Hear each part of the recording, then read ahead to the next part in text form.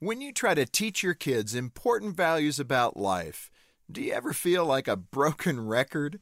Well, maybe that's not such a bad thing after all. Hi, this is Jim Daly with Focus on the Family. In his book, The Conviction to Lead, Dr. Al Mohler repeats a story he once heard about President Ronald Reagan.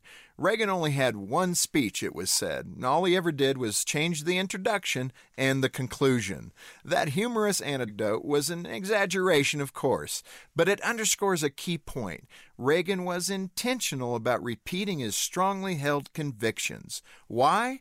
Because he believed it was vital to keep important values in the forefront.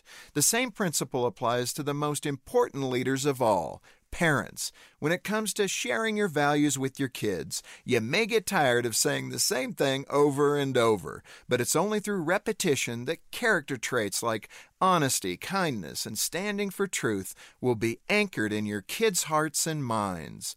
The trick is to look for ways to highlight these convictions in day-to-day conversations. At some point, your kids will likely protest they've heard it all before, but that's okay. Consistently defining what a life of integrity and character looks like secures the concepts in a child's heart. Along with modeling these traits yourself, your reaffirmations will help your kids choose wisely.